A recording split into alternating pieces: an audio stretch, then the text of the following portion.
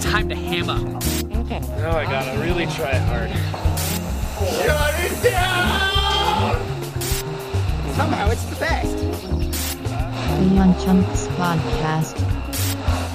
Yum Chunks!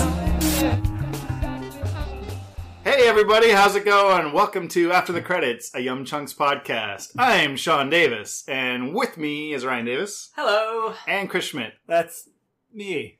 Thanks for tuning in, everyone, and listening. Tonight we're going to be talking about Ant-Man and the Wasp. Unfortunately, Chewie is not here with us. He's on a honeymoon. He's married. He's married now, and Vince is not here with us because he's dead to us, basically. Yeah. He's also married, though. He's also married. But he's not on He's honeymoon. married with children. All true facts. These are things, you could look this up, folks. We don't make this stuff up. We're going to be talking about Ant-Man and the Wasp, but a lot has happened. So much has happened since our last episode. Matt is now a married man. He is taken. All you single ladies. All you single ladies.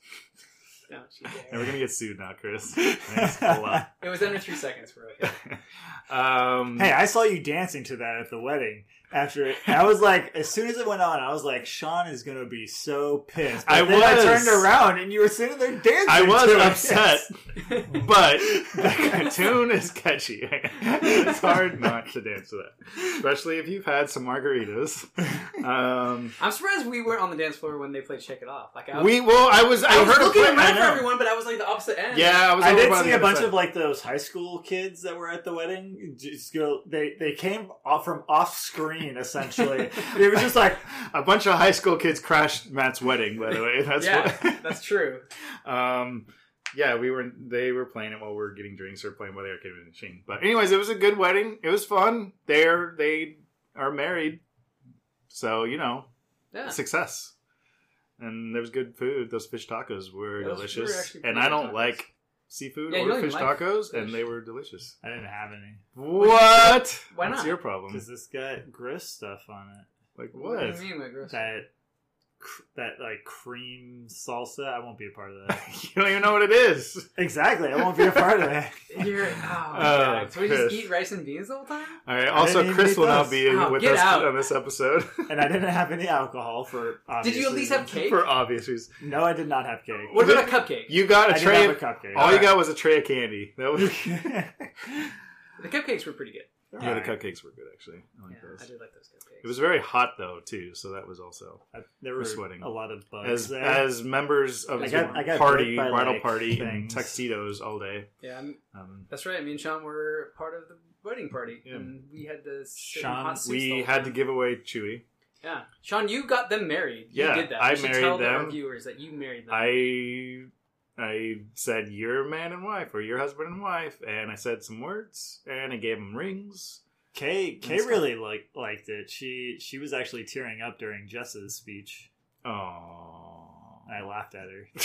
that felt good. Actually, it's funny. I made a comment to Jess about that too. Like when people were tuning, I'm like, "Why were people crying?" And then What is the matter with people? that had to be the nerdiest wedding, or one of the nerdiest weddings. Just so many freaking Shrek references. Oh, yeah. I'm actually surprised obviously. it wasn't more nerdy. To be, if I'm going to be They honest, could have with you. gone further with It Yeah, it. could have they been the nerdiest, because Sean was originally going to have me throw the football at Chewie in the middle of the session. I'm disappointed you didn't do that. But Chris. I had to tell you no, despite. I would have Was done there, it. was there a secret hand signal like during the ceremony? That's You what I gave was Chris, asking. Like the go. Oh, that was the last question I asked him. I was like, "What's the go?" Because I'm going to do this unless you're joking right now. The go is Chris, throw the football at him now. In the middle of the service. And then I specifically asked him, "How hard do you want it to?" I can rocket it in there, or I can lob it. What do you want? Well, next time, someone else's wedding. So when you Trevor's wedding. Trevor's wedding. Yeah, That's that's true. right, When Trevor's- Trevor and Becky get married, I won't be in charge of it though. So you'll have to kind of go on your own. All right. Wait, didn't ask you to marry them? I thought you were a friend group's universal marrier. I marry everyone now, folks. If you need to get married, just You could- give me a holla. You can marry Ryan and me right now. Yeah, You have it's no true. power to- I have. Well, You need a No, you need a witness. You need a marriage license and a witness. Well, everyone on this podcast can witness it. Does it have to be live? Yeah, does it have to be I don't know how live? that works. We still don't have a marriage license. Well, we just make one up, right? What did they do in the olden days? Exactly. They just drew on stone or something? I don't know. Anyway, so that happened. But aside from that, there are other things. Ryan participated in a Final Fantasy trading card game tournament, and he got... I didn't do that good. top place. I did. Yeah, a card game we all play, or most of us, couple of us play and enjoy. Yeah, there were regional tournaments a couple weeks ago. Yeah, what's cool is that even though I didn't do fantastically, it was cool because the gaming community are all actually really just cool people. Like no one is like jerks to each other, even when you lose or win or whatever. And like I actually made Facebook friends, and people were really like reaching out to do that community kind of stuff. So that was worth it, if nothing else. Yeah, when we went to that pre-release, you were like, "Oh my god, I haven't seen you guys in a week." I know, it's kind of weird how it was just a week ago, but yeah, it was kind of... Well, and so then last week there was a pre-release little mini kind of, that was around the country really, but we participated because there's a new version, the new edition of the cards are coming out, so that was fun until I lost and I went on tilt and never want to play that game again. Until next weekend. Yeah, for whatever reason I did not, even though I did technically better at the pre-release, I had definitely a worse time. I don't know exactly why, but whatever. Yeah. Also, a little shout out to Mario and Paul. You guys can suck it. Our two loyal fans, who only ones who listen to this, and we just insult them. Yep. Straight up. Well, did anyone watch anything other than the movie that we're going to talk about? I watched Skyscraper last night. That's out? Oh, no. That came out today, or this week. No. Also, by the way, it's Friday the 13th, everyone. So right. If you never see us again, or some crazy horrible accident occurs on air, you'll have witnessed it. Then somehow they get uploaded. If you're at a lake, do not go swimming. Do not have sex. Do not do drugs. Do not... If you're at a lake. If you're not at a lake, feel free to do all the drugs you want. Yeah. If you enter a room, turn on the light. I mean, these things like just normal common sense things. If you fall down, get up and run. But if it was tomorrow, if you fall down, don't get walk into a room, keep the lights off. There's no reason to see things. So that's kind of fun. The podcast, I don't know about shows. I've been working my way through Persona 5. I'm really liking that game. I like the visual style of it. I played a little bit of it. I definitely mean to play through it at some point, but just the style and just like the awesome visual aesthetic and just like kind of in-your-face vibe of it. So I was thinking about this recently, and as much as I like games that go realistic and, they look really good and things like that, it's just, I go back and I'm just, that's cool and all, but I know that everybody can do that now. And so when you get things with a little bit more artistic flair to them, like somebody going outside the norm a bit, I mean, obviously it's just an anime art style overall, but just like, anybody that's played Persona 5 knows it has like a very specific flair to it with the effects and everything. Yeah. The UI is amazing in this game. Yeah. I really like that stuff. Yeah, I mean, that's kind of true, though, just if you look back at gaming kind of throughout the decades, the stuff that visually stands out and kind of stands the test of time is the stuff that wasn't always going for the most realistic. Mm-hmm. Because like if you think back like the early 90s and when they first started doing motion capture and like live, video in games, how bad it looks now. Or when they started trying to do realistic polygon characters and stuff, like the PlayStation 1 era Final Fantasies and stuff, like that game still stands up in a lot of ways, visually not as much as some of the games that went with a more artistic, kind of a more stylized art. I mean, I guess a perfect example of that is, let's think back to the PS2, GameCube, Xbox era. The most visually appeasing game of that era that still stands today is Wind Waker. I was going to say, Wind Waker stands up. Because it broke away from the norm. Yeah, it's like, exactly. I'm going to do cell shaded. So there's a certain definitely style to that, and when they recognize that, it makes, it definitely makes those feel more timeless. So Persona 5, for sure. That being said, Detroit still looks amazing, though. I've been watching some more Games Done Quick too. I know that last week was the end of it, but there are some fun ones. I watched Kingdom Hearts 1 and they beat it in like 5 hours, and they beat it on proud mode with 0 XP things, so they were level 1 the entire game, and they beat it in 5. It's pretty crazy. It was ridiculous. Where 4.5 of those hours in the final fight because you would do such little damage. No, the way it's fun listening to them, less for their banter, because most of them aren't that charismatic. Some are pretty funny and they're fun, but because they explain a lot of the systems that take place, stuff that you would never know as a casual gamer or whatever, or just even a normal gamer, a hardcore gamer, unless you really spent. So like with Kingdom Hearts, they have these systems in place where there's a minimum amount of damage you will do to all bosses, even at level 1. On normal enemies, in a lot of places, the normal enemies were a lot harder because they didn't have that minimum damage they would do. So they would have to like figure out all these ways using summons and all these other things. I wonder if it's also vice versa then, that there's a maximum amount of damage. That you can Because so there's another mechanic is. They will. As long as you have full health, you can never be one-shotted. Except by Sephiroth. Nope, you can't be one-shotted by Sephiroth either, even at level 1, because they had the Sephiroth fight. That was a bonus objective. You know how the stretch goals, like it's a donation thing, and one of them, if they reached whatever $60,000, they fought Sephiroth, and they reached it, so they fought Sephiroth at level 1 with like 3 magic points and no health, all that stuff, and he beat him, and he could take. They could get through Sephiroth. You could take 2 shots. So you can never be one-shotted if you're at level 1, no matter what. But even if you have just 1 less than max HP, you could be one-shotted. So you always have to be basically at full life. Health. Yeah. So you have to rely on Donald or whatever healing you a lot and making sure you manage your magic points. And there's lots of other things into it. I mean, Kingdom Hearts was interesting, but it's kind of true for a lot of the games when you kind of watch these and you figure out like these things that you would never know. I watched Final Fantasy 6 as well, a 6-hour 100% speedrun where they collect all the characters and espers and do all that, like, again, 6 hours, and it's all about manipulating, like every battle he knew exactly what was going to happen. They knew exactly what attack, what ability, what thing would do, exact how much turns it would take to beat this guy and stuff. With like the fast run? The fast run? Yeah, where you can like run. Yeah. I mean, they got the sprint shoes or the running shoes, so they have that and all that stuff. Anyways, it's just kind of fascinating, fun to kind of watch that. But anyways, anyone else have things? I'll get my Oculus hooked back up, so I've been enjoying the heck out of that. This freaking love VR. Chris, you're a man that works in VR, but I'm a man that lives in VR. It's true. Has there been anything new that you've been playing? Yeah, I got this like a little flight simulator kind of game. Actually, really what I've been doing is I've been downloading some like little, I don't know what you want to call them, movies, but they're like little, like 5-minute little things that someone just put together. It's like a VR movie.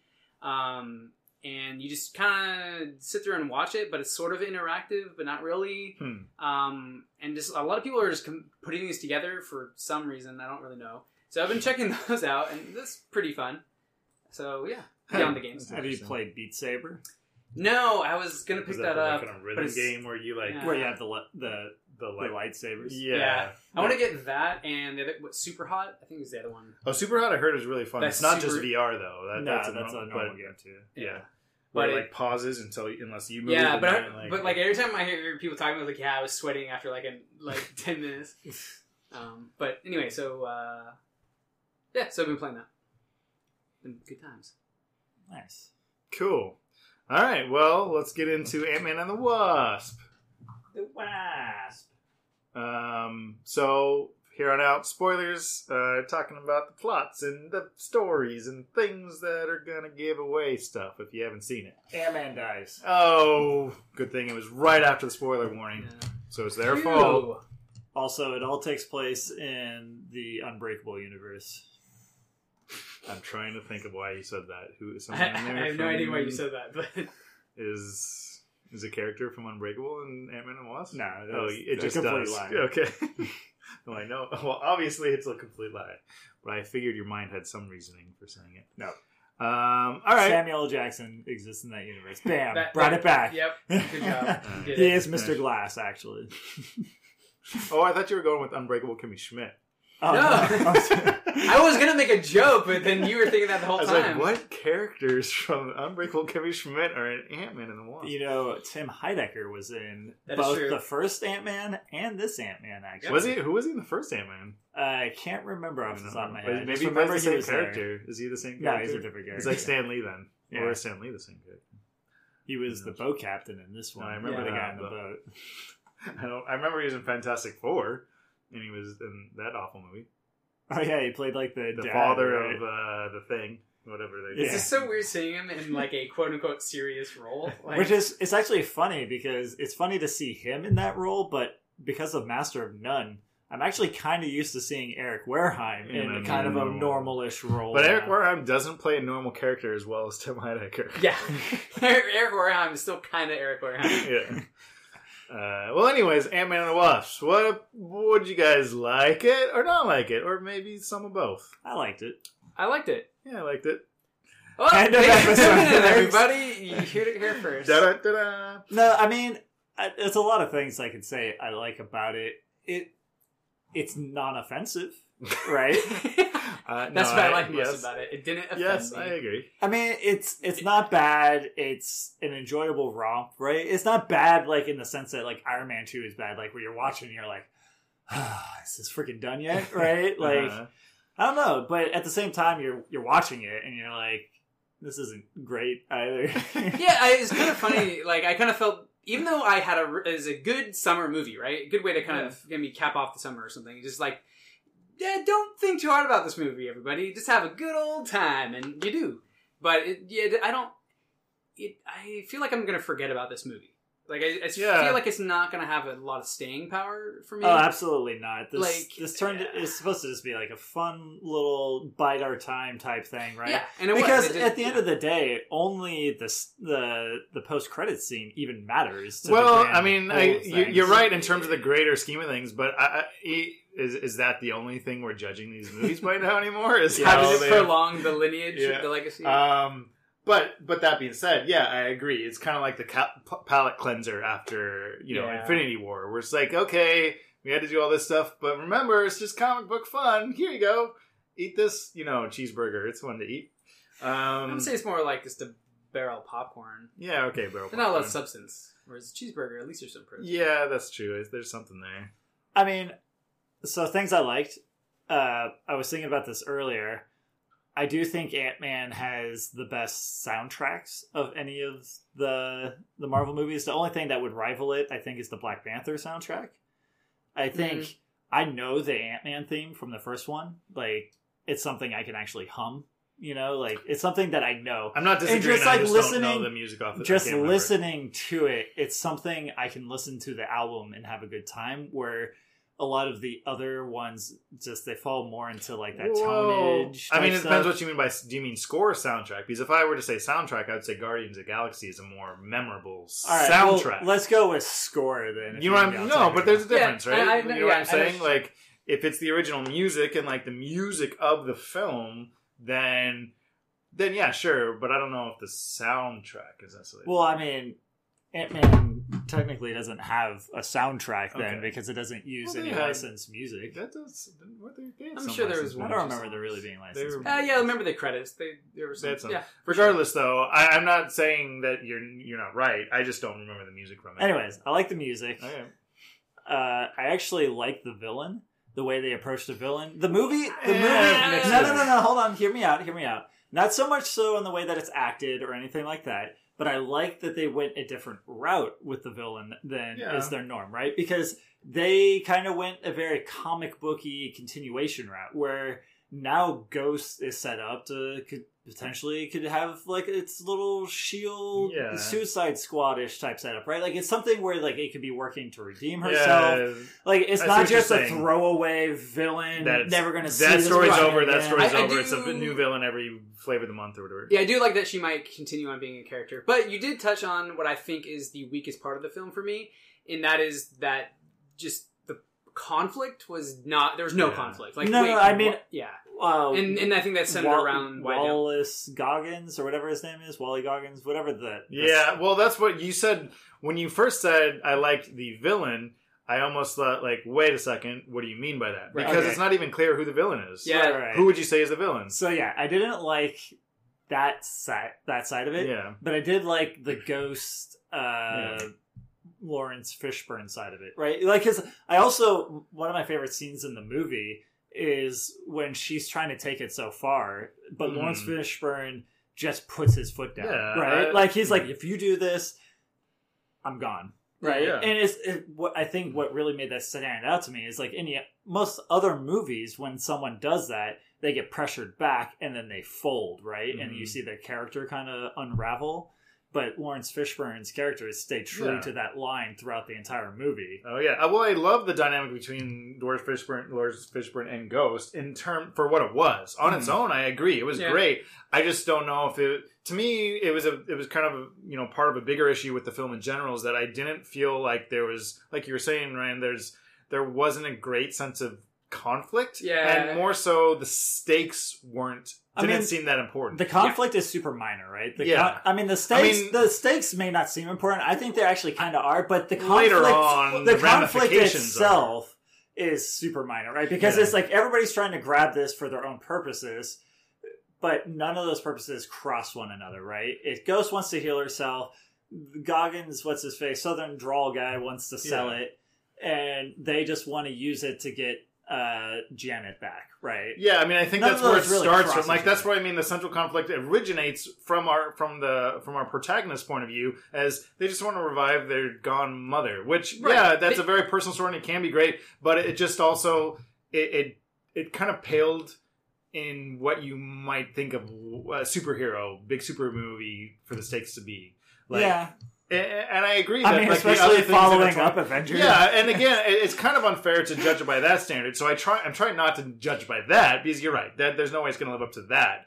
But I do think, like, even compared to the first Ant-Man, I felt like the stakes were bigger than they were in this one. Yeah. And it doesn't always have to be world-ending scenario or anything like that. I agree. So I do appreciate the originality, especially with the Ghost and Lawrence Fishburne stuff. But to me, it felt a little unfocused in terms of, like, what?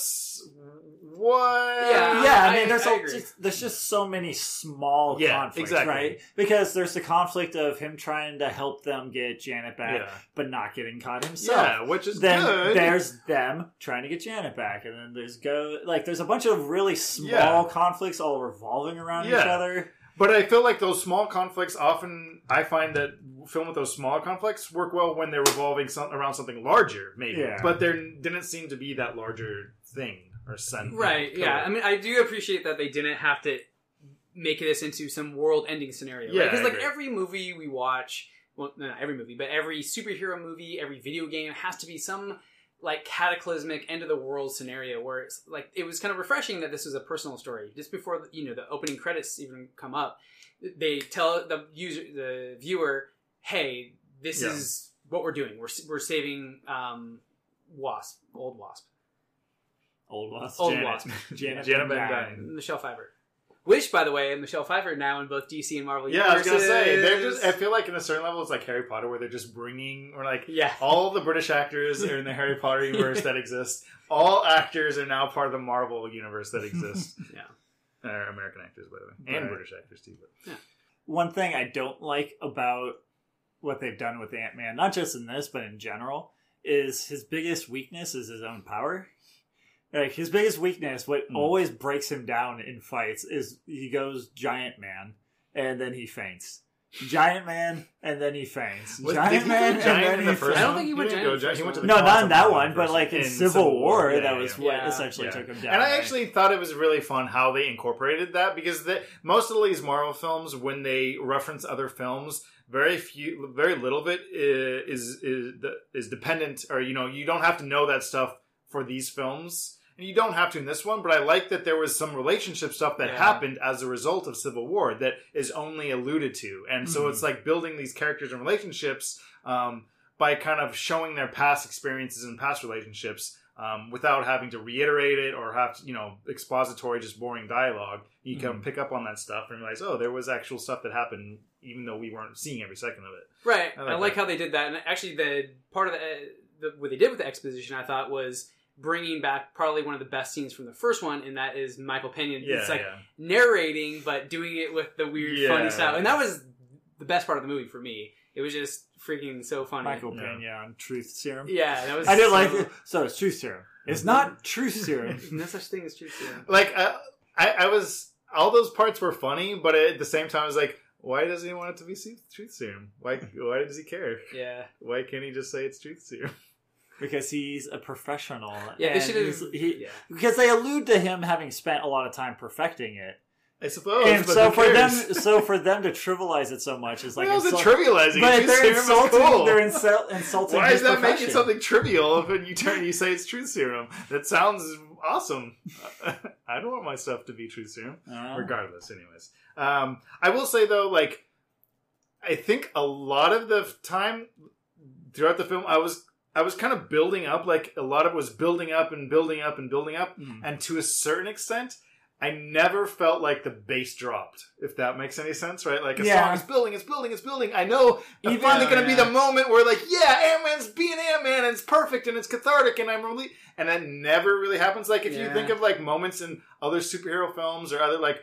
That moment when in Infinity War when Thor grabs his hammer and he warps through and you're like, yes! That's the moment. Or like in Guardians of the Galaxy when like Peter figures out what he is and he punches his father. Or, you know, like there's these moments. Or like even like the DC stuff when Batman and Superman are fighting, as flawed as that film is, criticism, that scene, there's moments in that fight scene where you're like, yes, this is what I want, right? And I felt like there was a little bit of... the Martha, exactly. That's exactly what I was referring to. You got it. I felt like there was some of that wasn't quite there. There was a little bit of it. In the final chase scene, there was the fun hijinksy kind of stuff. I was going to say, the closest I feel like they came to it in your mind would be that final fight, right, as Janet's coming out, right? Yeah. And it's both Wasp and Ant-Man kind of holding off Ghost. A little bit. Yes, but but they've it already doesn't had really that fight. That was yeah. just that was a reprise of a previous battle. Yeah. It wasn't... Well, I mean, it's also interesting because if you think about it, when they fight Ghost multiple times through the movie, they usually actually end up with the upper hand, right? Like, yeah, except it's for not the first like fight, I suppose. Well, that's because she eventually just ditches that fight too, right? True. She does run away, essentially. But yeah, I mean, going back to that, like this, like the conflict being so weak, and like Ghost chooses that moment to introduce herself and steal that computer chip thing. Why does she need that computer chip thing? Like, how does she does need that for her goals. Yeah, but she needs it, but then she ends up stealing the lab. Why didn't she just let them She needs both. Yeah, so why didn't she just steal the lab after they had already gotten the chip in the lab? Oh. See, and also, if Lawrence Fishburne, he's gonna, like, steal the lab or whatever, why does he knows Hank Pym's not an evil man and that he would be, one, interested in helping. Yeah. Two, wait a minute, you have a person in your custody or whatever who has a connection to the quantum realm. Yeah. Hey, maybe that can help me. Why doesn't Lawrence Fishburne just shoot him an email? Hey, buddy. And instead of us stealing your stuff, and then even when they get kidnapped and they expositorially explain, here's why we did this. Why wouldn't they all go through and go, that's all you want to do? Shoot, we'll help you. Why is there a conflict in this movie at all? Well, at first, it's because Lawrence Fishburne's character and Hank Pym's character do not like each other at all. Yeah, they say that they don't, but at the same time, it felt like less like actual hatred and more like a kind of rivalry. But they were still actually kind of friendly. You know, they had a falling out, but I mean, they're freaking in the office and he's joking with Scott and stuff. Like he doesn't really hate him that much if that's happening. I mean, I don't know. It's just really... It was not. Well, okay, so there is... I mean, to support your thing, there is the bad line where they do actually ask him for help, right? And Hank Pym's just like, nah, not interested. All I want to do is save Janet. No, he said, like, I gotta save Janet first, but after that I will help you. He didn't say no. He said yes, but I'm gonna save Janet first. But if Lawrence Fishburne had contacted him earlier, they would have had plenty of time to do both. No. When they first capture him... or capture them, I believe he doesn't flat out, but he alludes like, hey, just help me, and we can move on from this. And he's just like, no, all I care about is my one goal right now. I mean, I don't remember the specific dialogue. Maybe, I think it might be You mean like when they have them kidnapped and they're tied to the chairs and stuff Yeah. like that? Yeah, maybe. Before they I don't released know. the Yeah. Altoid ants, Yeah. Altoid ants, they would have had to wash that because I'm pretty sure that smell would have killed all those ants. It's a strong smell. Peppermint ants hate strong smells. Well, Oh, okay. we all learned something today. But they might also like strong smells. No, No, right. Speaking of wasps, I watched this YouTube video about how wasps are like the worst jerks in the animal universe, and they just It is. totally ravage all their prey. Anyway, we'll talk about that more later in the wasp podcast. back to that post-credit scene, I guess. So when I saw Infinity War, the one thing that I wanted from Ant-Man was actually for Scott and potentially the Wasp to disappear. That's what I wanted. So Hank Pym would have a chance to shine. Oh. I was kind of let down by the fact that it went the obvious route and got rid of everybody except for Ant-Man. I mean, I don't think they were really gonna. I mean, I'm not saying they couldn't have potentially killed Ant-Man and stuff, but I don't think they were gonna have Hank Pym go like be the Part of this is savior. because Yeah. Hank Pym is actually probably my favorite Marvel character.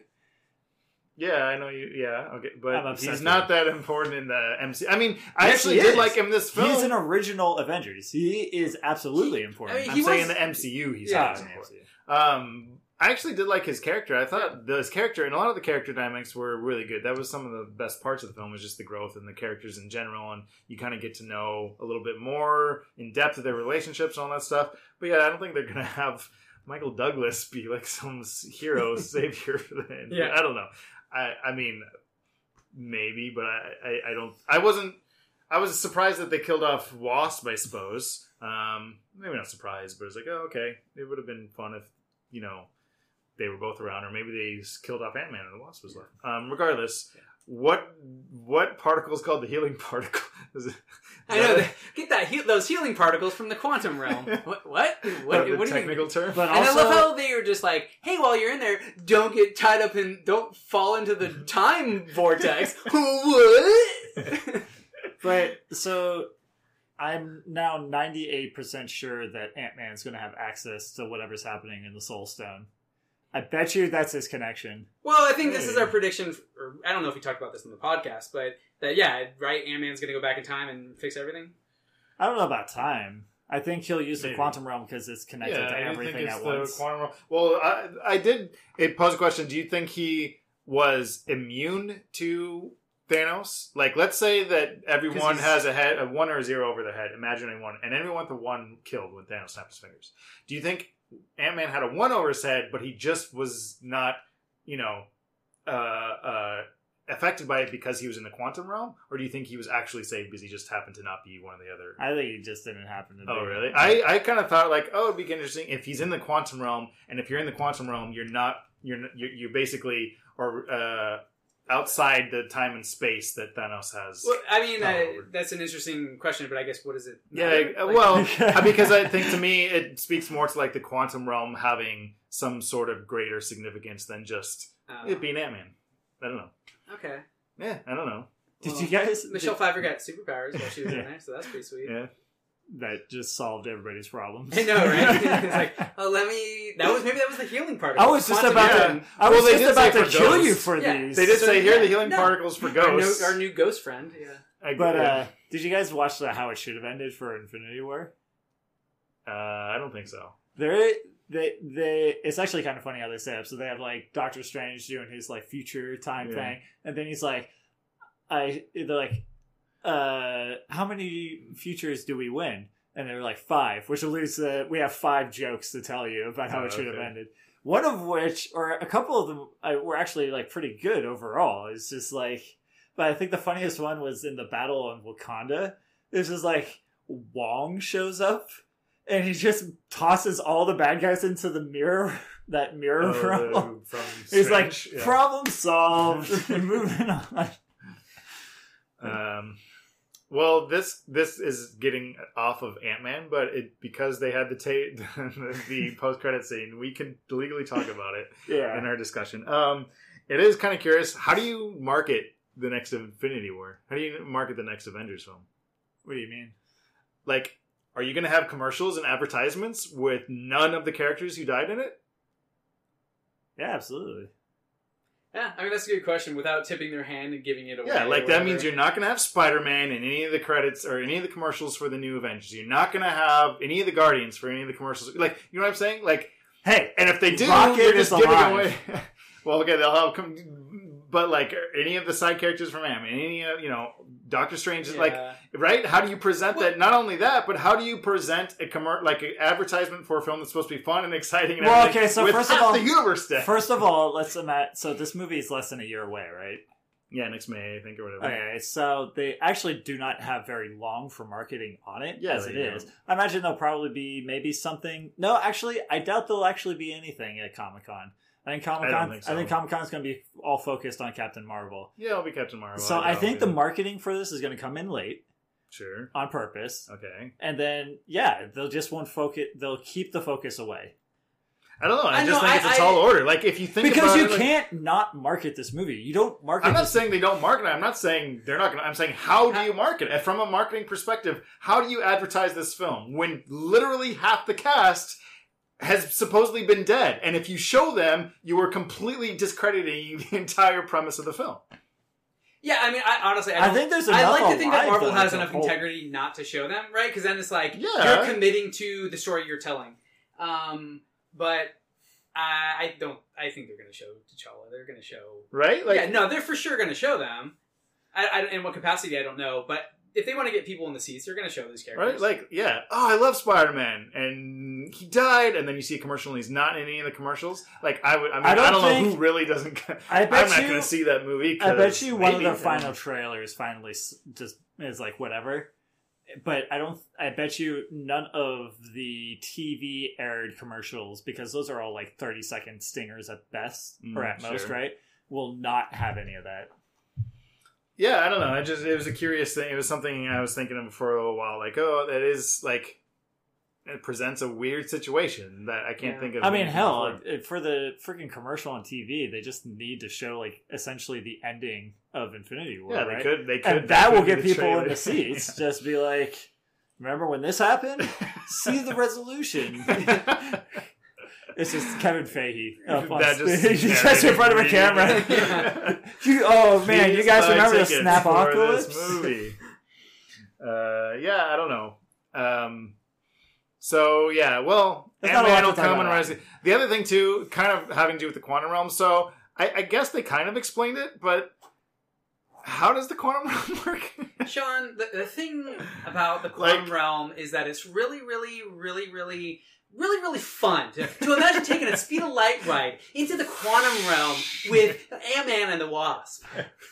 But like, is it really small? Just like, oh, we'll be in the quantum realm. It's like, she's probably gonna be there. Like, that was the whole point. They're finding her coordinates, right? And they have to find her. But like, if it's really as minuscule as it is, it's like, okay, try to imagine finding someone in a city. It's impossible, right? Try to imagine finding someone now in a solar system. Impossible. Now trying to find someone in an entire galaxy. Impossible. That's basically what the quantum realm is. How did they find... Like, my point is like, oh, we're right there. How do you know that she wasn't in a molecule in another country? Or how does the quantum realm work? That's my question. Well, I thought she had some sort of beacon, right? She said, like, Okay, I'm but sure, giving you but an they antenna. didn't go... Like, she just happened to be in the quantum realm in the molecule in Northern California? Well, right, we don't know how the quantum realm That's works, fine. but they did previously establish that they're giving some sort of locator. So, Yeah. and Michelle Pfeiffer is now some sort of guru of the quantum realm, and probably But was able to locate him. Yeah, okay, but I guess my point is like, okay, she sends a beacon. What if they got that beacon and it was coming like, oh, shoot, it's coming 10 light years away. Well, we're screwed. Like, you know what I'm saying? Like, or is it that we just take for like, oh, But shit. you, I think you it's- could literally apply that to any. I don't think, like, okay, space and time, right? I don't think it works the same way in the That's my quantum realm. point. That's what I'm getting at. I think it's Does it's it work not the like, same way? It's like we're currently in a home, and there's a home across the street. Those 2 points, as we understand them, are separated by something we call distance or space. In the quantum realm, I don't think that's the case. Okay, that's my point. Is that accurate? Is to say that distance really isn't a thing in the quantum realm? So that's how potentially on Titan, planet Titan, where Thanos is from, or where he escapes to, whatever planet he gets to at the end of... If you enter the quantum realm, you could somehow just be there. Yeah. Right? You're not actually traveling distance in the way we understand it. There are water bears. What? There are water bears.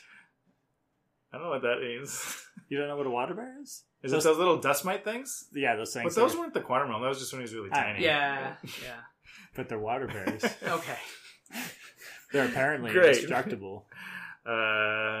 Anyways, well, okay, sure. The quantum Alright. realm is just magic. Yeah. I mean, come on, it's a freaking comic book movie. No, I know, but Well, I mean, that's the whole just thing about this- some semblance of like. I'm not saying it doesn't make sense. I'm just like, all right, just explain it to me. I'm not Yeah. saying I don't want it to be scientifically waterproof. I just just explain it to me, and I'll take it for whatever it is. Well, they don't explain what the hell the Soul Stone is at all. yeah, but we understand what it's supposed to do, and we understand how How? it works in the universe. How do we understand it as a black box. Yeah, And that's what's and that's important fine. in these kind of things. And Again, I'm not saying explain the quantum realm. I'm just saying like, how does it affect things? Basic cause effect is all. give I me a one-liner from Yes. Hank Pym that said in the quantum realm, there's no such thing as distance. Yeah. All right, that doesn't make sense, but sure, we'll go with that. Exactly, that's Let's all I move- want. let's They do move say on. that with time. They even say at some point time Right. functions differently. So it's like, Sure. okay, I get that. That's fine. That's why she's still seems pretty young, right? Despite She looked about as old as Hank. yeah, but Well, it's supposed to have been whatever. Anyway, how she dare looks you? good for Michelle Pfeiffer is timeless. Also, sir. she's will white gold. will man. Disney stop trying to de-age people? It just looks stupid. I'm not a fan of that either, but Yeah. it It actually wasn't pretty the worst. Good, The though. worst. It It actually wasn't the looked worst pretty case of it. That's for She sure. looked I better. mean, did. definitely not the worst case, but it still looks stupid. It's still very obvious. It is kind of weird. Like, why don't they just get another actor? I guess it's because it's like. Do you think it's because they're such prestigious actors that getting to play these parts? Like, if it was just Joe old guy, they would get a younger guy playing him, right? Oh yeah, for sure. I mean, yeah. I haven't seen a movie with Michelle Pfeiffer in it for a long time. It was great to see her in it. She was in something. One thing I wanted more from the film was more of the old Ant-Man and Wasp. Like, they only showed that one scene with them attacking the rocket or whatever. I wanted a little more of them back in the past. Because to me, this film, I like that it was Ant-Man and the Wasp. To me, it was like, yeah, I guess that's Scott and whatever her face is. But I don't know. I thought it was kind of more about Hank and Michelle. I realize I'm crossing the actors' names with the characters' names, but you know what I mean? Like, I kind of wanted, because I thought that, yeah, like I said, the title of the film was named for both Yeah, sets. I thought it worked kind of. But both levels. I wanted more of the other team so I could root for them reuniting a little bit more.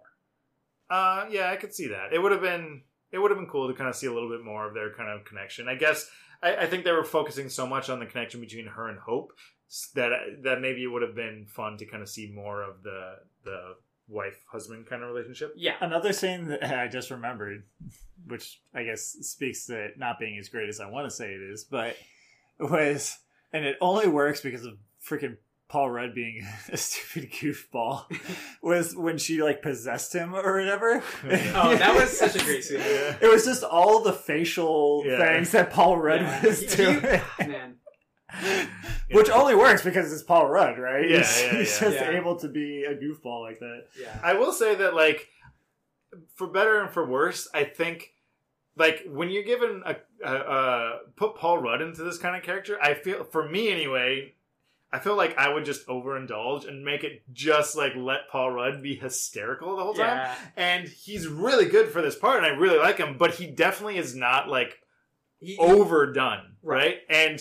And sometimes I almost wish they went a little bit more with his, like, comedic kind of just, like, ridiculous kind of goofball-y stuff. But maybe it's best if they didn't, because maybe it would have been too indulgent, Yeah. almost on that same level of, like, everything being too jokey. In some Yeah, other actually, I'm films glad they you brought that up because I had a similar comment in this film.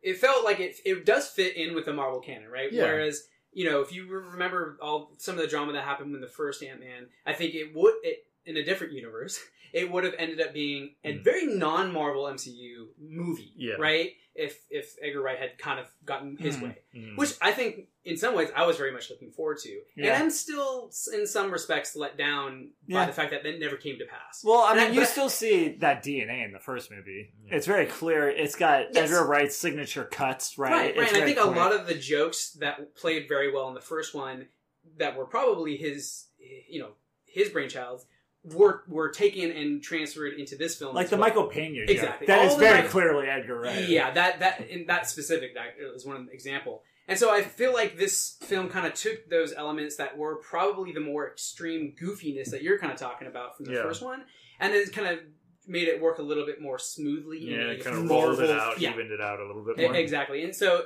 in some respects, I think I like this movie actually much more than the first because it felt like a more. It did smoothed feel out, rolled more out in film. line with the rest of the films, Right. for sure. That's But it. again, it kind of does remind me of a film we could have gotten. Yeah.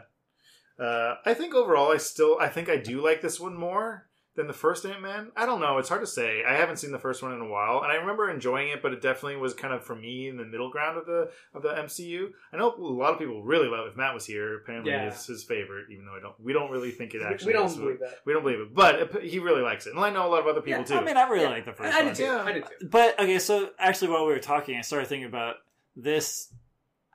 I really don't think I like Scott's character because he has almost no character. His It's one very simple, I will his one say. driving force is his daughter. Yeah. But other than that, he's just, I do good because good. Yeah, I would say it's not there's not a lot of depth there in terms of, like, you know, there's a little bit, it's good enough for kind of the film they're going with, right? And that's what I mean when I feel like the conflict and the kind of the weight of the film what isn't there. Even if it's still supposed to be a fun film, I still maybe would have liked a little bit more of it. Because even, like, if you go to Guardians of the Galaxy, like Peter Quill is a freaking goofball doofus, right? But that character has weight. There's a lot to that character, right? And he's flawed, and there's turmoil within him, and, like, all this father, like, right? There's stuff there. My point being, and there's tiny bits of that with Scott, but I feel like they don't really dive into it as much when they could.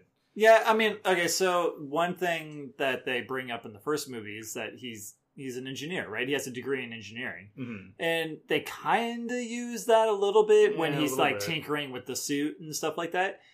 Literally none of that in this Yeah. one. Like, he might as well have had, like, literally no brains. In fact, they kind of intentionally paint him as an idiot, right? Yeah. Which ends up being funny, but yeah, you're right. It really does kind of simplify and diminish his character. Well, not to say that you need to be an engineer to be valid or anything. I mean, like although that brings up an interesting point, which actually Lana, I remember she would remark and criticize, is like, to an extent, it's like Scott himself is like, why is he Ant-Man? Like, he's just a guy in a suit. Anyone Right. could be Ant-Man. Like, it's one thing, like with Iron Man or whatever, he built that suit. And Right. for at least a time, it was dependent on his core, his heart, whatever it is. Arc reactor. And the suit is tied to Tony Stark, right? No one else could be Iron Man. right. Even though potentially someone could sit in the suit, he still wouldn't be Iron Man. Right. But with this, it's just like, you Which could isn't pretty the- much throw on anyone. But that's not Yeah. the case anymore in the MCU, right? Anybody could be Iron Man. well, because the he suits has a and stuff million were- suits and stuff like that. But Well, so yeah. that, I mean, that's going back to the first movie, right? They emphasize the reason he's Ant-Man is because he was a really good thief. yeah, And so they emphasize that in the first movie. Once again, It literally was- no thieving is Yeah. happening in this movie. It felt very it's just like, we like that character for the most part. You kind of touched on that. Maybe not as much as you might have thought, but you still like Scott. But it is like, he doesn't know martial arts. He's not a Yeah. fighter. There's no real reason why, other than the only reason he's in this film. Well, not really, but plot wise, the reason it's tied is because of his psychic connection to Janet Yeah. or whatever, right? And I almost feel like, do you think they felt like they had to put that in because the audience would be like, "Why was Scott?" I don't think the audience would have been savvy No, I enough don't to think so. question He it. already had a Like, personal connection. Yeah, with we Hope. would have, and yeah, so there are other connections there, but it was just kind of a curious thing. Is like, Yeah. that was the only real reason plot wise he was in this film, Right, and I Yeah. kept thinking that, like, the movie ends up being like a rat race, hot potato kind of a Yeah. thing, and so I kept thinking it was going to get to the point where, it's going to turn into a heist, and they're going to have to plot this mastermind scheme that Scott's going to totally have the master plan. No, know we're how just going to chase through the city and No, make a they're big not. mess. They're- And it pass. almost felt like, Hope at that point was more kind of actually doing like clever stuff. Yeah. Which was cool. I mean, that's Yeah, all she was great. great. She was I great. almost feel like, I want to say that she outshone Ant-Man or anything like that, but I do feel like she had more to do. Mhm. Yeah. I know, I completely Which is agree. fine. That's totally cool. I mean, it is called Ant-Man and the Wasp, but it's just like, because I love Paul Rudd so much, and I just maybe wish for a little bit more. Also, it's kind of interesting. I think it's really cool. Evangeline Lilly, she's probably, if not 40, close to 40 by now, right? So it is really cool. Like, Oh. Right, you know, that's a cliche in Hollywood. It's like a woman over 30 can't find work in Hollywood. Not only is she over that, but she's still like played as the very attractive, you know, kind of thing. But she's a main character superhero action like star. Like, so I don't know. I thought that was kind of cool. Oh, also, and I like that the actress who played Ghost, I don't know her name. I don't know either. But her teeth were kind of weird. Oh, I don't know if I noticed that. Her accent was very. Yeah, her accent was weird. But I just Yeah. noticed it anytime because it's so easy. Like now, like if you watch films, like everyone has perfect teeth all the time. Yeah. If aliens watched films from Earth, they would just assume everyone had perfect teeth. So it's actually when someone doesn't have perfect teeth in a movie, it stands out to me. I'm like, oh, they didn't just go spend $1 million to fix this actress's teeth. They just have her actual teeth. But maybe aliens don't even know what teeth are, Sean. Yeah, that's true. Well, they think they have weird white plates in our holes in our face. So you think back to another one of Ant-Man's powers, through the suit, of course, is his ability to kind of communicate with ants. But even Scott wasn't even really doing that. He was doing it on the simplest level, right? He was doing it in the same way he did in the first one. It was like his ride, right? Yeah. And Yeah. there's that whole scene where he's trying to call him at the freaking pier and the seagulls keep eating him. Antonio Banderas. Yeah, Antonio. Yeah. But Hank Pym, on the other hand, was using them for everything, Yeah. right? Yeah. He was actually showing the use of his powers. And I'm not familiar with the comics.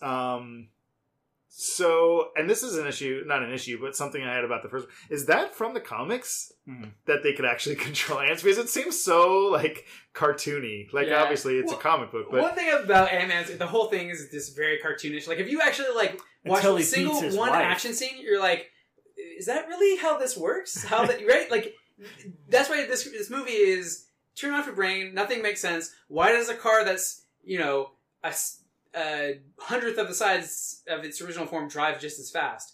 Does it bear the same weight? Wouldn't it just sink through the ground? Well, they It's kind of so talk. I heavy? know in the comics they go more into that, and they talk about. And in the first Well, one, in they the even first touch movie about they it. do. They say touch on that the first one. even though They you're still carry shifting the same size, mass. yeah, you're carrying the same mass. Yeah, Yeah, but that means you'd be super heavy. yeah. And Right, also, you'd when be you, super when you heavy, grow, but the street you, doesn't. you would take as much damage as the thing that you smashed into. It's just that's how physics works. So it's basically if you stop and watch a single action scene, none of the physics makes sense. Don't worry about that. Just enjoy the ride. Yeah, I would say that probably that's true with all. I think the reason why we maybe notice it more with this is because it kind of draws attention to the physics of it. Yeah. Whereas, like, you know, when they're fighting aliens on planet Titan with giant fists and no gravity, like, we don't care because we're not really thinking about it. To us, it's so far removed from reality. But when it's, like, shrinking and right, like, our brain starts thinking about it more than we probably should, or, you know, or we would in other superpower situations. I hated that Iron Man was more effective against Thanos than anybody. I hate that so much. Well, but it's because he's Tony Stark. I don't. That's give a my shit. point. I don't care. Well, who knows now? Well, now Ant-Man can save the day. You can be happy. It's close. No, to I Hank wanted Pym. Hank Pym to It's save close this enough. Hank Pym suit. Hank Pym suit. I did But watch. hey, Pym did save the day plenty of times throughout the film. Oh, that's all Hank Pym Yeah. does because Hank Pym's a Okay, boss. that's enough out of you. Hank Pym's the best. Why do you like Hank Pym so much? You want to know why I actually like Hank Pym so much? I just It's asked because- that. You really want to know. You want to know. It's actually because his beliefs actually line up pretty closely with Vash's beliefs. Wait, And that's end what- episode. That's Chris. Thanks for turning there. Well, no. And that's I why like- Chris likes Hank Pym.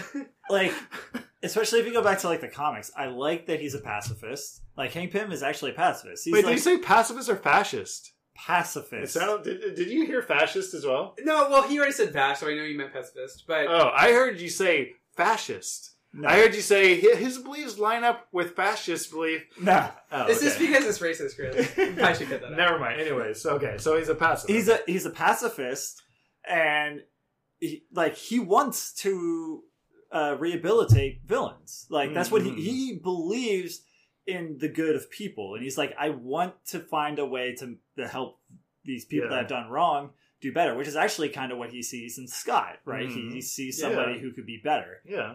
And it's something that actually in the comics, because he doesn't like fighting per se a lot of times and stuff like that. He does it to protect those around him, but it's not something he derives joy from. Like if you ever watch, like, I think they did this really well in that Earth's Mightiest Heroes cartoon, which I highly recommend. It's really good. It's just like his obsession, like his obsession of being a pacifist, coupled with the fact that he is constantly having to going against that, actually drives him insane to the point where he becomes more of a vigilante. That kind of his mind breaks, and he's just like, "Screw it, I'm over it. I'm just gonna." Yeah, I mean, that's definitely very compelling. I mean, you have those compelling, like, character, like, but that's why I like just Hank flaws. Pym so much, and that's why I want suppose. them to do things with him in the movies. Well, great. I mean, sure, Michael Douglas is good. Maybe they will use him more. I mean, he's dust right now, but We're all dust in the wind. Also, did your audience, like, go berserk when they cut to them turning into, like, as dust? No. But it was my like, entire audience was just like, ah! but oh no! Like, it was so the best- expected yeah, at that it time. was, I but it knew was just- that was going to happen. It was just so funny, the reaction. Like, everyone was like, oh, but Scott's gonna be stuck now. But it's funny because those are that's exactly to play the cynical, film snobs. But that's exactly what the CEOs and producers are like. Oh, the people in the audience are going to eat this up and go crazy. But that's And also they why do. I love watching a movie in an audience, because it's just like, because of those Oh, reactions. actually, it was hilarious. So when I was watching Skyscraper last night, like that movie is exactly what you think it's going to be. Exactly what you think it's going to be. For better or for worse, it's exactly what you think it's going to be. So and Die Hard minus one leg? it's Die Hard on fire. Die Hard on fire, and he sometimes has some funny leg things. That was funny, one-legged. But there are so many like just shots of The Rock, rippling heroic or like kind of one-liners and stuff, and the audience was like laughing at him because the audience like they're almost metaing themselves. Like it's now the audience is so like they're so aware they're making their own jokes. It's just the movie. It's just the movie. This is not Right. But they are like they're just so aware of everything that when you show a heroic shot now, it's now a comedic hilarious. shot. Because it is. But So I enjoy that. That's like, yes. That's, it was entertaining. I can't say it was entertaining. I It like was that exactly what it was. audiences get And smarter. Neve Campbell's in it. Speaking of someone who hasn't been in films for a while, Neve Campbell's in that movie, so she's working again. Anyways, Skyscraper. Oh, man. But Ant-Man. Does anyone else have any final thoughts on Ant-Man? I think we got more out of this than I was expecting, actually. Yeah. I like the actor Goggins. I still feel like his character was kind of. I felt Yeah. just No, like, he's good. He was in quite a few things that I've enjoyed. Yeah. And he's been good in... Yeah, I don't know. I would say I definitely enjoyed it quite a bit, actually, during the time. But as days have passed, I've kind of... not likened it any less, but just, I don't know, I feel like I'm going to forget about it in a year. I like it, I think, more than the original, but I still feel, to me, it's kind of right in the middle. It definitely is not bad. It's not bad by any means. It's enjoyable, it's fun, but it just doesn't, like you said, leave any more of an impact, and ultimately it felt a little, weightless.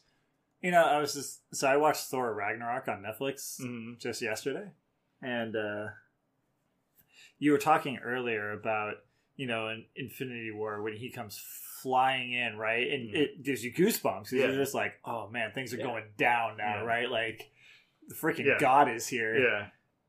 Can you imagine any other character in this MCU giving you goosebumps like that? Like, it's funny because if you think about, like, Iron Man, or not Iron Man, but Thor 1 and Thor 2. How far that character's come. But not, because I was also thinking there's another goosebump moment, which happens at the end of Thor 3, right? Thor Ragnarok, where, When they're on the Hela bridge is or like, whatever, what were you the god of again? And then he just like explodes, right? right? That moment on the bridge, and they're having, for sure. And that gives you goosebumps too. So that's 2 Thor goosebumps I've gotten. I don't think anybody else is really the closest, I think, and it didn't actually give me goosebumps, but I think the closest I've gotten would be the end of the first Guardians, where they're like in the purple mist, right? And he's we're the Guardians of the right? That's what I mean. Those moments of just catharsis and just like when you are imagining films of these characters, whether you've read the comics or just kind of slightly aware of them, you make up these stories in your mind, and you make up these emotional impacts they're going to have on you. And when they nail it, it's like nothing else, right? And those are the moments. And that's what I mean is like. But can you ever see Paul Rudd's Ant-Man doing that to you? Well, that's what I'm saying. Like, can do it, I think they can, but I don't know what it is. Maybe that's part of it. Is maybe I'm not quite sure what that would be. So maybe that's part of the difficulty of it. It should be too terribly hard because I think we all genuinely enjoy Paul Rudd, like you were saying, right? And I think we're already emotionally connected to his character and his daughter, right? So we are already tied and invested into him and Hank Pym and Hope. I think these characters, we actually all really like them. Yeah. Maybe just for their actors, who knows? But I think it wouldn't take too much for them to hit a home run in terms of constructing a story, letting I do think that if they do a third one, well, they're going to do a third one because it's movies and money. But that I do feel like at this point I would hope that they could kind of because I think we were talking to Aaron as well, and he mentioned specifically that in both films, but this one I think is very a street level superhero. Ant-Man has been. I feel like they kind of can now elevate him. I feel. With the third film, a third standalone. However he plays into Infinity War, that's fine. That'll be great, sure. But in terms of the next Ant-Man film and Wasp or whatever that plays in, like I feel like they could escalate it. And I think as an audience, we're tied to him emotionally enough that we'll be okay with it being more significant. Anyways. Cool. All right. Well, that was Ant-Man and the Wasp. All of our thoughts. Nothing left out. But let us know what you think. Leave some comments down below in our videos or wherever you could leave comments where you listen to our podcasts. And by you, I'm talking to you, Mom and Dad. I was just thinking of that scene when they were captured. Yeah. And just, once again, just stupid Ant-Man jokes. When his daughter was calling, it was like, she didn't call me unless there was an emergency. Come on, have a heart. There's just something. I like that too. That was where are my shoes? I'm sorry, guys. I thought it was an emergency. Let's continue with the thing. Anyways, yes. All good stuff. But be sure to listen to us or follow us on the Facebooks, on the RS feed, on the iTunes, on the Google Play, are we on Spotify yet, Chris? Nope. You failed me again. I haven't been to our Gmail in a while. Okay. I don't think, last I checked, there was no emails, but you can email us, yumchunks@gmail.com. And email Spotify. Send complaint letters to Spotify why they have not allowed us on their service yet. And why, after the dozens of emails I've sent them, have they not replied once? Get on that, community. But until then, tune in next time. We'll probably be talking about Comic-Con. That's coming up. That should be a lot of fun. And maybe some other stuff for the rest of the summer. The summer big movies are kind of dying out, so we'll find other things to talk about, though. That new Conjuring movie's coming out. What? They're making another one of those? Well, first of all, I knew they are in fact making a Conjuring 3 at some point, but that's not what I'm talking about. It's another spin-off? Another spin-off. Is it a spin-off of the sequel of the spin-off of the doll movie? It's called The Nun. Yeah. It's based off that nun character. Is it really? Conjuring 2, so it's a spin-off of a spin-off or whatever. Okay. Which Conjuring 2 was they're also making another spin-off. Well, because they made an Annabelle, which is a spin-off, and then they made a prequel to the Annabelle. Yeah, they did. But the prequel was actually supposedly good. I never saw it. I didn't watch either. It was actually supposed to be good. Was it? Yeah. Okay. Then not only are they making The Nun, but another spin-off from the Conjuring 2 movie is they're doing... driving the car in the background of that shot? Yeah. Yes, no, you remember like that weird, Babadook? Basically the Babadook. The Crooked Man? Yeah, Crooked Man. I mean, he's getting his own movie, too. Well, that doesn't make any sense. What powers does he have? If you've seen Conjuring 2, that doesn't make sense. No, I know what you're thinking, because it's the same damn thing. Right, but spoilers for... this is not a Conjuring 2 review, so we can't do spoilers. I have not seen Conjuring 2, so don't you dare spoil it. Conjuring 2 was actually a pretty freaking good movie. I heard it was really good. It was a solid sequel, but definitely not better than the first. I really like the first one a lot, but probably not. I'll watch it sometime. But it was not Insidious 2. No, it was not. Which is one of the best horror movies ever made. I still have never seen Insidious 3. Wait, did I see it? No, I heard it was garbage. I didn't watch Insidious 4. Well, then they made Insidious 4, but I heard that wasn't very good. Yeah. Wait, they made Insidious 4? Yeah. It's called The Last Key. Oh, that's right. I saw Insidious 3 and that was garbage. We've totally gone off. Yeah. Well, yeah, want to hear us talk about random tangents of horror movies? Tune in next time. I'm sure we'll have more tangents to talk about. But thanks again for listening, everyone, and thanks for staying after the credits. Until next time. Bye! That's why we're called after Goodbye. the credits, because look at, we were crediting and then we had our post-credit talk about So we're horror after our own credits? Yeah. Maybe we're just really disorganized.